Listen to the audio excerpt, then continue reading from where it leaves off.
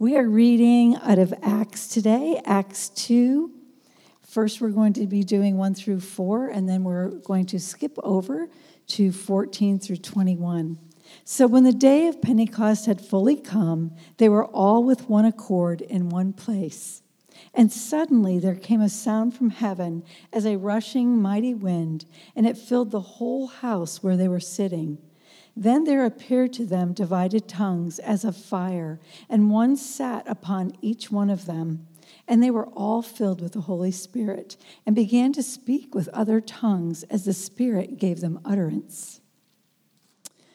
But Peter, standing up with the 11, raised his voice and said to them, "Men of Judea and all who dwell in Jerusalem, let this be known to you, and heed my words. For these are not drunk, as you suppose, since it is only the third hour of the day. But this is what was spoken by the prophet Joel. And it shall come to pass in the last days, says God, that I will pour out my Spirit upon all flesh. Your sons and your daughters shall prophesy. Your young men shall see visions. Your old men shall dream dreams. And on my menservants and on my maidservants I will pour out my Spirit in those days, and they shall prophesy. I will show them wonders in heaven above and signs in the earth beneath, blood and fire and vapor of smoke. The sun shall be turned into darkness and the moon into blood before the coming of the great and awesome day of the Lord. And it shall come to pass that whoever calls on the name of the Lord shall be saved." It's a reading of God's word.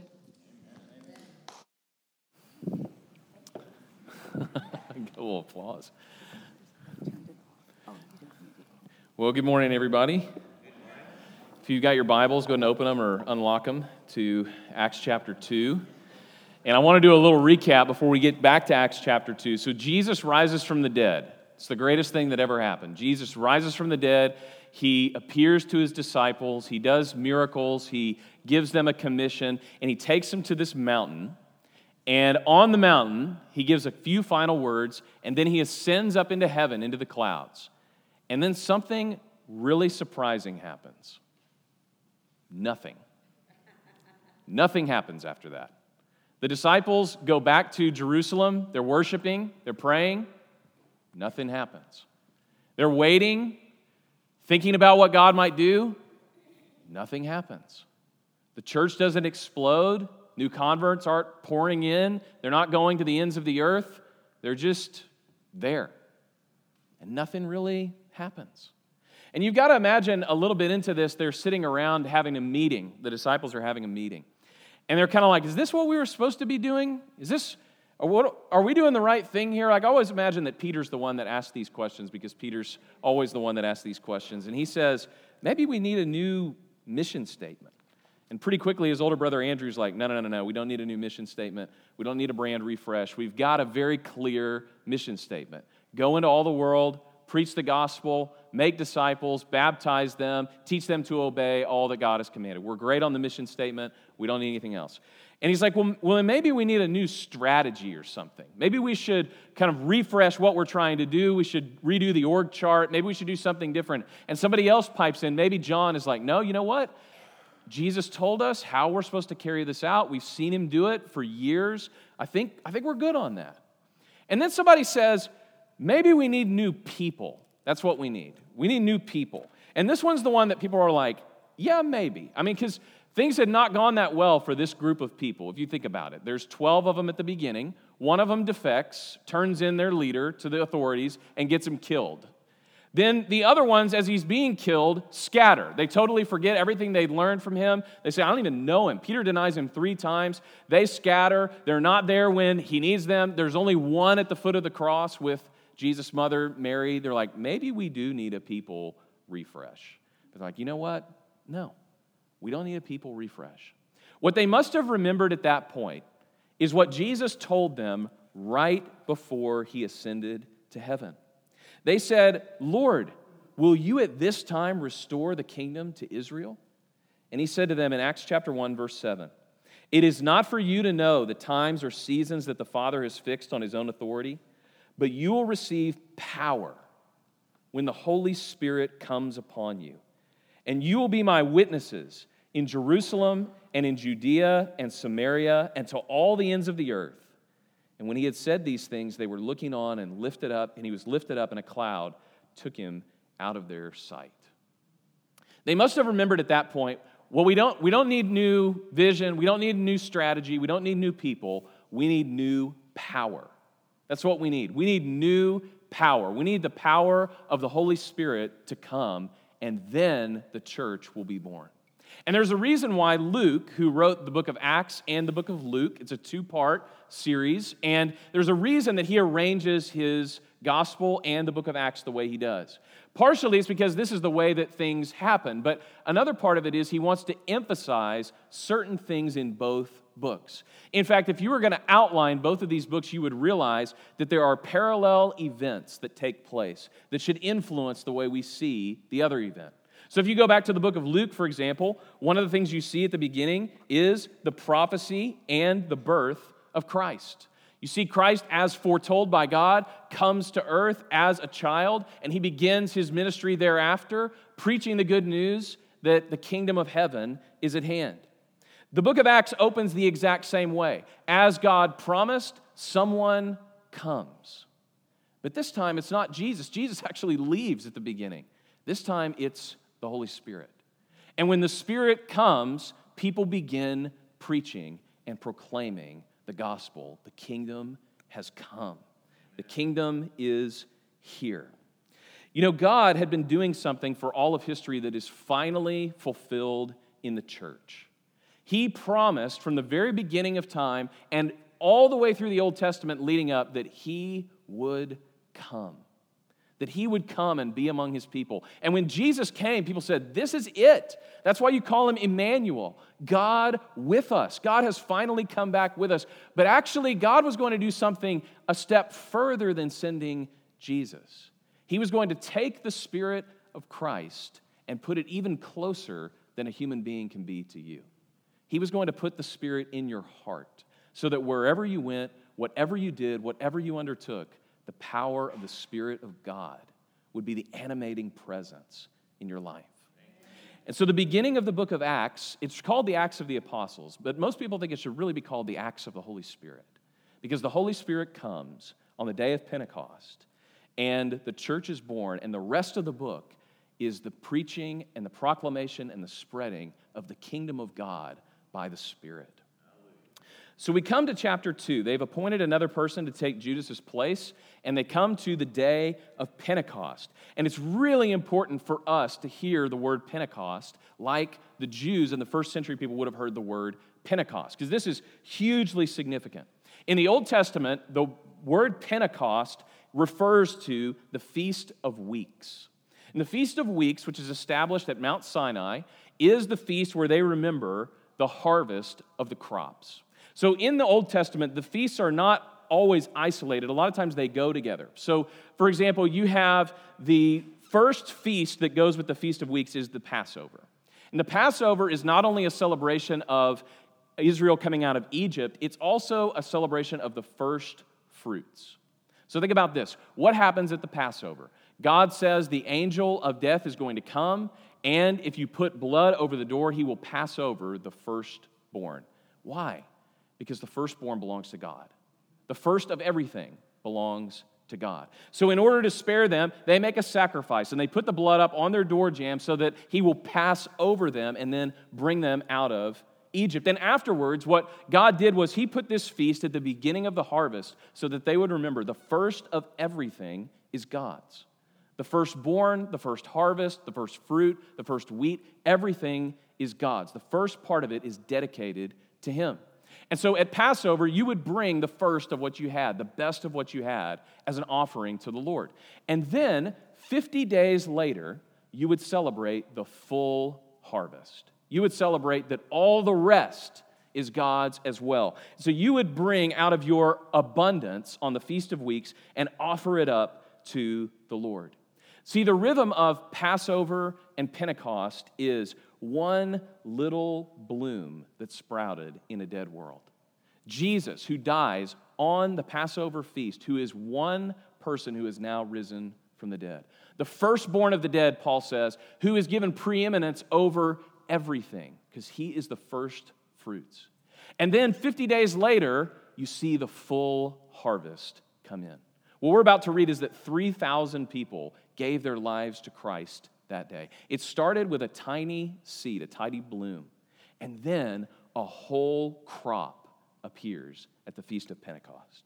See, this rhythm is actually all through the Bible. You have first fruits and harvest. You have the baptism of Christ in the opening of Luke. He is the person that the Spirit descends on, and his power is made perfect through Jesus' ministry. And then all of a sudden, you have the birth of the church and the descent of the Spirit on the church, and they go out and perfect the mission of God to this very day. Christ preaches, suffers, dies, rises again, and all of a sudden in Acts, what are his people doing?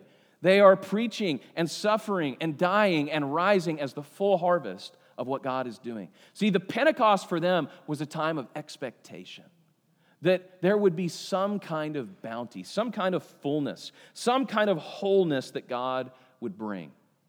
And I want you to think in that framework this morning because the church is a harvest. The church is a harvest. It is the fruitful crop of the world that is dedicated to God. It is people who, in the image of God, become the image of Christ in the world. As that first seed was, so the rest of the church begins to be. The church is a harvest. And you see this in all the ways that the church is described in Scripture. So the word for church in Scripture is the word ecclesia. And some churches call themselves ecclesia. There's an ecclesia in Eufaula. And ecclesia just means a gathering, right? You actually see it in the book of Acts 3 times using not church language, just a gathering of people. And it just means that God is gathering his family and his people and his children from all over the earth to be a group of people who are the body of Christ. They are the bride of Christ. They are God's hands and feet on earth. They are the gathering of the Lord. They are the harvest. We are the harvest. If you're here this morning and you believe in Christ, you are part of the fruit that's been produced from the day of Pentecost on. Now, the day of Pentecost also has another dimension that I want you to see this morning. It's one of the places in the Bible where the most Old Testament stories converge on what's happening. Right? If there's a picture of your Bible connecting to itself, the day of Pentecost is one of those that has all of these strands from the Old Testament that are connected. And so what I want to do this morning for the rest of our time is I want to look at 3 of these Old Testament stories that culminate in the day of Pentecost and teach us something about the church. What is the church?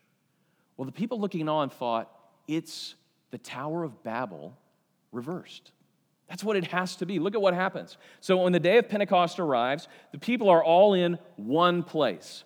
And suddenly there came from heaven a sound like a mighty rushing wind, and it filled the house where they were sitting, and divided tongues of fire appeared and rested on each of them. It comes down and it divides and it goes over everybody's head, and they immediately begin to be filled with the Spirit, speaking in other tongues as the Spirit gave them utterance. Any Jew who had been to Torah school would think, this is like the Tower of Babel all over again. Because remember what happens at Babel. All the people gather together in one place. They've had this huge technological breakthrough. They can now use mortar so they can build really tall buildings. And they decide, we're going to build a tower to the heavens so that we can be honored as the gods that we are. That's really what they were doing. They were saying, we deserve to be up there. The gods deserve to be among us. We have arrived as a human race. And so we're going to build a tower. We're going to go up there and storm the heavens and take our rightful place. So God notices this, right? And I talked about this a couple of weeks ago. The funny thing about the Tower of Babel is that the tower is so tall from a human standpoint, and God almost has to squint to look down to see it from the heavens, right? The author of Genesis is really kind of jabbing the people here by saying, it was the greatest human achievement, and God could barely see it from the heavens. It was so small. And so God says, we've got to confuse their language. The idolatry will rise to a rate they will never recover. So what God does is he makes them all speak different languages so that they're not coordinating anymore and they scatter all over the face of the earth, which is what God had wanted them to do in the beginning. He had told Adam and Eve, you need to increase, multiply, fill the earth, cultivate it, spread out, make all of the earth exactly like Eden and the Garden of Eden, a place of worship for God. But they didn't do that. And so God does it for them. He scatters them and gives them different languages. Now, on the day of Pentecost, what happens is that process is undone. See, what happens is the Spirit comes, and everybody who the Spirit rests on begins speaking a different language.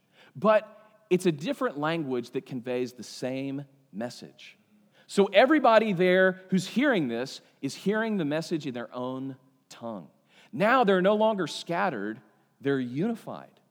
They're being unified around the preaching of what God has done in Christ. God has come down. People have not gone up. God has now come down to earth. It's the cry of every Jew in the Old Testament. In Isaiah chapter 64, it captures the prayer of the Jews from the time of the exile all the way to Jesus. They say, "Oh God, that you would rend the heavens and come down."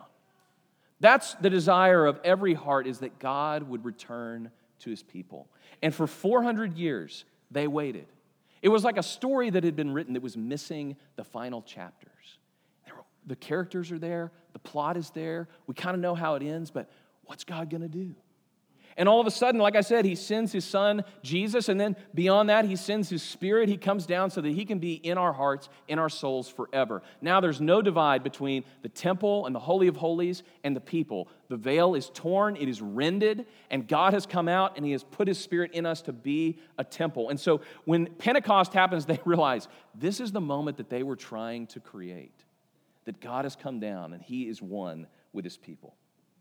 The second thing from the Tower of Babel that they would have recognized is that God was bringing clarity out of chaos. The world is total chaos. You don't have to live very long to figure out people, when you put a ton of them together, there is chaos. And what God is doing is bringing some clarity in the chaos. Because now in humanity, there is one unifying principle.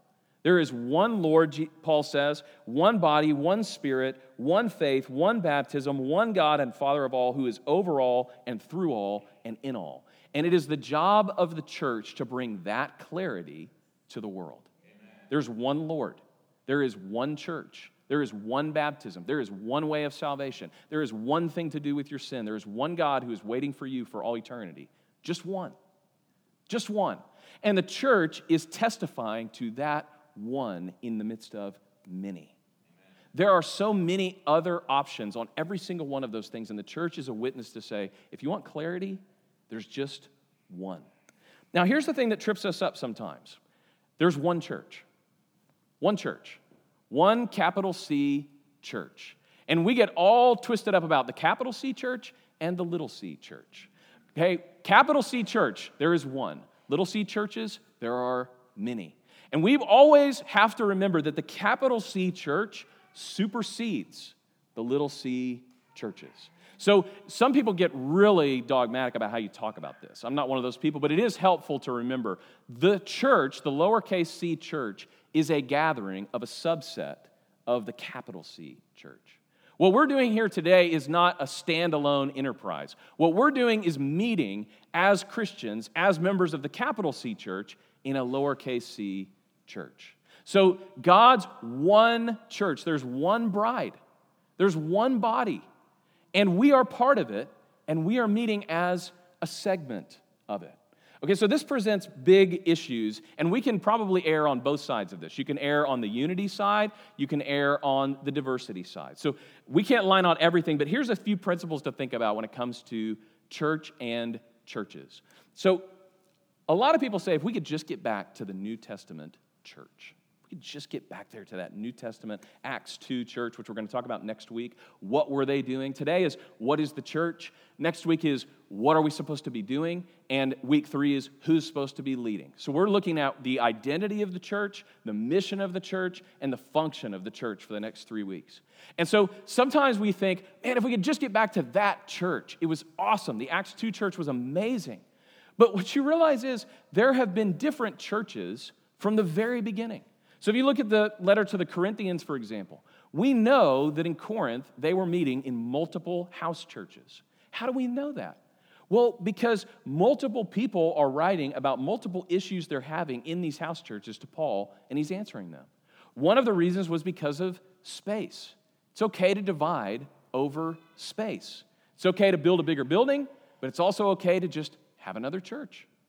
It's okay, we see in the New Testament, to divide over practice. You see differences between non-gospel issues, non-doctrinal issues between the church in Corinth and the church in Thessalonica. The church in Corinth, charismatic.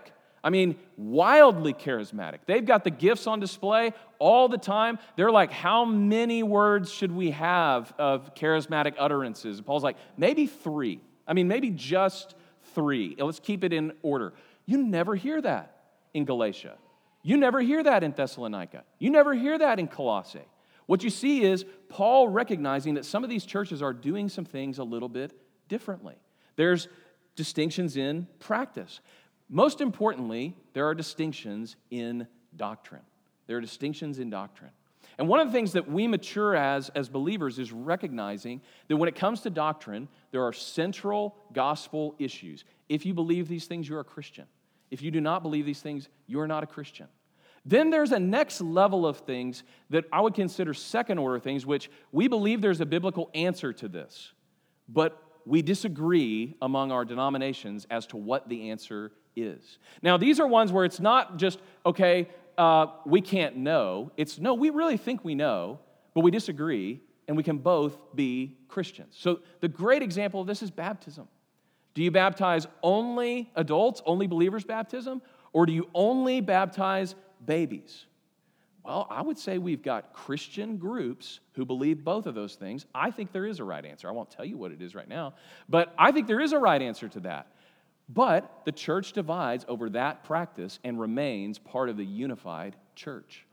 Then there are third order issues, which is like, I'm really not sure what the answer is to that. We don't necessarily need to divide over it, but we can. We're not sure. We can talk about it. We can debate. We can have scholars write papers about it, but we're really not sure. That's a third order issue. Now, what the Bible clearly teaches is if you differ on first order issues, that would be something like the divinity of Christ, the inspiration of Scripture, that there is one way to heaven, being reunited with God. If you differ over those, what 1 John teaches us is don't worship together. There are doctrinal lines that we cannot cross because here's the principle. That takes you outside the capital C church. So our lowercase c churches are reflective of the capital C church. And if you're not in the capital C church, then the lowercase c churches don't reflect that. Now, that's not to say that you don't have non-believers. I'm sure we have non-believers in every service we ever do. We want them to be welcome here, but we don't reflect that in our church practice. So what we do is we reflect the one true church. It may look a little different than the part of the one true church that you worship at in Oklahoma City or Tulsa or wherever you live. It may look a little bit different than gospel-believing, awesome churches that we partner with in Eufaula, because those are also parts of the capital C church. And it may look different from people that we have such huge doctrinal differences with that we would not consider them part of the capital C church because they don't abide by what the Bible describes. Right? So we've got unity around doctrine, and we have diversity around manifestations of the church through practice, through different customs, through different languages, through different spaces. And immediately the church begins to reflect this. The apostles take the church across the world as members of the same church, but as manifestations of different churches. Now, the last thing that we see from the Tower of Babel is the church demands an explanation. The church demands an explanation. So look at what happens in this story. So they're filled with the Holy Spirit. They begin to speak in other tongues, and people from everywhere in the world are dwelling in Jerusalem. And I spared Susan and I have to read this list of places, but basically there's places representing the entire known world who are represented in Jerusalem, because the church is a global church. It's not just an American church. It's not just a Jerusalem church. It's a global church that everyone might know the gospel. And others are standing around and they're saying, we hear them in our own tongues talking about the mighty works of God. And they were all amazed, but they were also perplexed, saying to another, what's going on here? What does this mean? And I love this. They say, I think they're probably filled with new wine. These people are drunk. And I wouldn't put this down as like a litmus test, but I do wonder sometimes, does anybody think that about our worship services anymore? And they say, no, we're not drunk. Let me give you an explanation of what's going on here. These people have been so filled with the Holy Spirit that they can't hold it in. These people are so excited to proclaim what God has done. We'll give you the explanation. God sent his Son. Peter preaches this awesome sermon. It's the plan for the fullness of time. Jesus came to deal with your sin finally and fully so that everyone who calls on the name of the Lord can be saved. That's why these people are so beside themselves as to what's happening. And the church today needs an explanation. Yesterday and the day before, several of us, probably a dozen of us, were serving in Eufaula for a Love the Community event. And I do want to thank everybody in our church that participated, either by giving, by helping, by packing boxes, by standing out on the curb yesterday with a sign saying free food. Thanks to Dane and Jennifer for doing that. And blessing the community. And when the people came by, we were talking to them, and we were getting some information. We were doing prayer requests. And so we got to pray with so many of these people yesterday as we gave them bags of food. And the most common thing that they said was, "Why are you doing this? Why are you doing this?" And it was like the greatest intro ever to talk about what we were doing. You know, you didn't have that much time because there's a line of cars. So you give them a little shorthand, like, we're doing this because Jesus loves us, and because he loves us, we love you. Or we're doing this because we have a Heavenly Father that we believe can do anything, and we're going to take what's going on in your life, and we're going to pray to God that he would impact it, that you'd come to know him. You know, we said, do you know what it's like to be given an amazing gift? Do you know what it's like to have something that you can never repay? You know the only thing better than that? Giving. The Bible says it's more blessed to give than receive. We have received something we can never even begin to repay. And so we are spending what we've been given on other people. You know, can I go ahead and pull forward a little bit? They couldn't even fathom why somebody would do this. They're like, can we give something to you? Like, no, we're just giving stuff away. And the more we were there yesterday, the more people we talked to, I thought, the church always has to have an explanation for what it's doing. Because what we're doing should look totally countercultural. If you think about the beginning of the church, people are walking by the Spirit, they're speaking in tongues, languages that everybody can hear in their own tongue. That requires an explanation. But even beyond that, they're serving one another, they're giving away what they have, and they're blessing each other, and they're pretending like what they have belongs to God, so they're giving it away, and people are like, we need an explanation for that. And then there's unity across social lines. You know, the biggest problem in the early church was, how do you have Jews and Gentiles who historically hate each other worshiping in the same churches? You had racial differences, you had cultural differences, you had socioeconomic differences. You had, in the New Testament, we see slaves and their masters worshiping in the same church, and that caused problems. And they're like, how do you explain this? The church always needs an explanation. And the people who are watching the day of Pentecost realize, oh, the explanation is God is uniting all people in his church. He is uniting all people under his Savior, Jesus Christ. In fact, in 3 weeks on Labor Day weekend, we're starting the book of Ephesians. And the book of Ephesians, the theme verse of Ephesians is, God is summing up all things in Christ. God is adding up. He is reconciling. He is putting all things under the heading of Christ. The explanation for what we're doing is, it's all for Christ. It's all for him. All glory to him. Everything for him. Our hearts, our lives, for him. Now, they might have been thinking about another story of the Old Testament when they saw what was going on in Pentecost. And this story comes from Numbers chapter 11. In Numbers 11, Moses has just led the people out of Egypt, and the Israelites have begun complaining.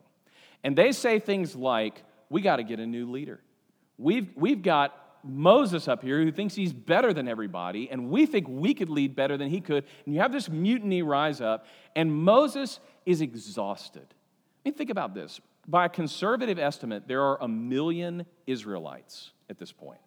So I don't know what the numbers are on like the OKC metro area, but that plus some more, one leader wandering around in tents, eating manna, he's breaking open rocks for water for everybody. I mean, he is exhausted as a leader. So here's what happens. He goes before God and he says, I can't do this anymore. In fact, why don't you just go ahead and kill me now, and then I won't have to deal with these Israelites anymore. And God says, here's what I'm going to do. I'm going to have you gather the elders of Israel. I'm going to have you gather 70 people, and I'm going to take part of your spirit, and I'm going to extend it out and spread it across the rest of the people. So what happens is the Holy Spirit that was in Moses gets divided up, and it gets put on all these other leaders who are now empowered to go and lead the way Moses was leading.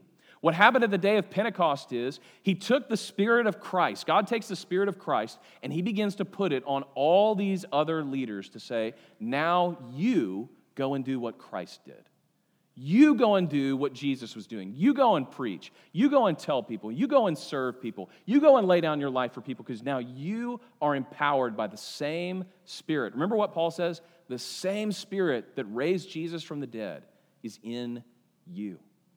See, the story of Pentecost is an empowering story. Not only is the church unified and spreading out across the face of the earth, the church is empowered to do the work that God has called it to do because we have the Holy Spirit.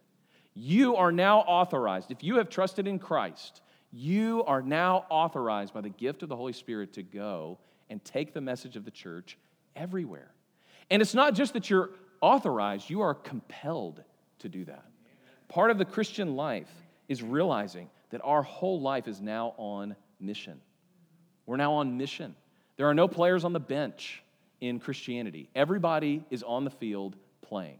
Everybody is in the game. You are in the game because you have the Holy Spirit. This is God's plan A. There's a reason that we're called the church, and it's because we need each other to carry out the mission. It's not like God just chose one superstar and is like, everybody else, that person's going to get it, and everybody else just cheer them on as they go. This is not like a tactical guerrilla warfare. This is overwhelming army of Christians taking the mission of God to the world. So this group of people is commissioned, they're briefed, they're restored, they're sent out, they come together every week to be refreshed and encouraged to hear the word preached, and then they go and they take the church everywhere. The church gathers and the church scatters, and it's still the church because the church is the people of God who've been commissioned by Him to take the Great Commission to the ends of the earth. So people probably realized, if that's what's happening to them, then I've got to be a part of it. If I'm a Christian, I have to live on mission. Now here's the last thing. Some of the people looking on and listening to Peter's sermon probably thought of a different story in the Old Testament. Because when Peter stands up in verse 14, and he's with the 11, and he's lifting up his voice and he's addressing them, and he shouts out this prophecy from the book of Joel, that the Spirit is going to be poured out on all flesh, and all kinds of amazing things are going to happen. But the most amazing thing in verse 21 is that anyone who calls on the name of the Lord is going to be saved.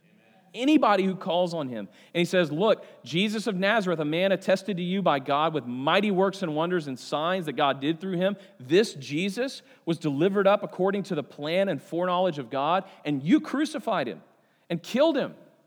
I heard Andy Stanley say one time, the message of Peter's sermon is so simple. It's an easy 3-part sermon. Jesus is God, you killed Him, apologize. That's the message. Jesus is God, you guys killed Him. He's in Jerusalem. They would have known the spot. Now, repent. Repent. You get to the end of the sermon, and these people are cut to the heart, and they say, what should we do? Given that this is true, what should we do? And Peter says, okay, this is simple. Peter says to them, repent, be baptized, every one of you, in the name of Christ Jesus, for the forgiveness of your sins and the gift of the Holy Spirit. For the promise that I was just talking about is for you. It's for you and your children, and for everyone who feels far off, everyone whom the Lord our God calls to Himself. And with many other words he bore witness and continued to exhort them, saying, save yourselves from this crooked generation. So those who received his words were baptized, and there were added that day 3,000 souls. You can barely read this without thinking of this final story, and it's in Ezekiel chapter 37. The prophet Ezekiel goes out to this land where there's been a battle, and there are corpses all over this valley. And God tells Ezekiel, I want you to preach to those dry bones. I want you to give the message of life to this dead army of people. And Ezekiel could barely believe this. He's like, are you serious? And he says, just say what I told you to say. And as Ezekiel opens his mouth and preaches, those bones start to rattle a little bit. And then they begin to stand up. And then they get to covered with tendons and flesh. And before you know it, there is a spirit army of soldiers who have been raised up by the words of God through Ezekiel to fight the battle that God has for them. They are now God's new people by His Spirit raised up to life again. They were dead, now they're alive, and they're on mission. And the story of the dry bones is exactly what happened on the day of Pentecost. That you had thousands of people standing there, whether they knew it or not, they were dead. Dead, spiritually dead, never coming back. Ephesians 2 says, so dead that it would require an act of God to bring them back to life. And that's exactly what God did.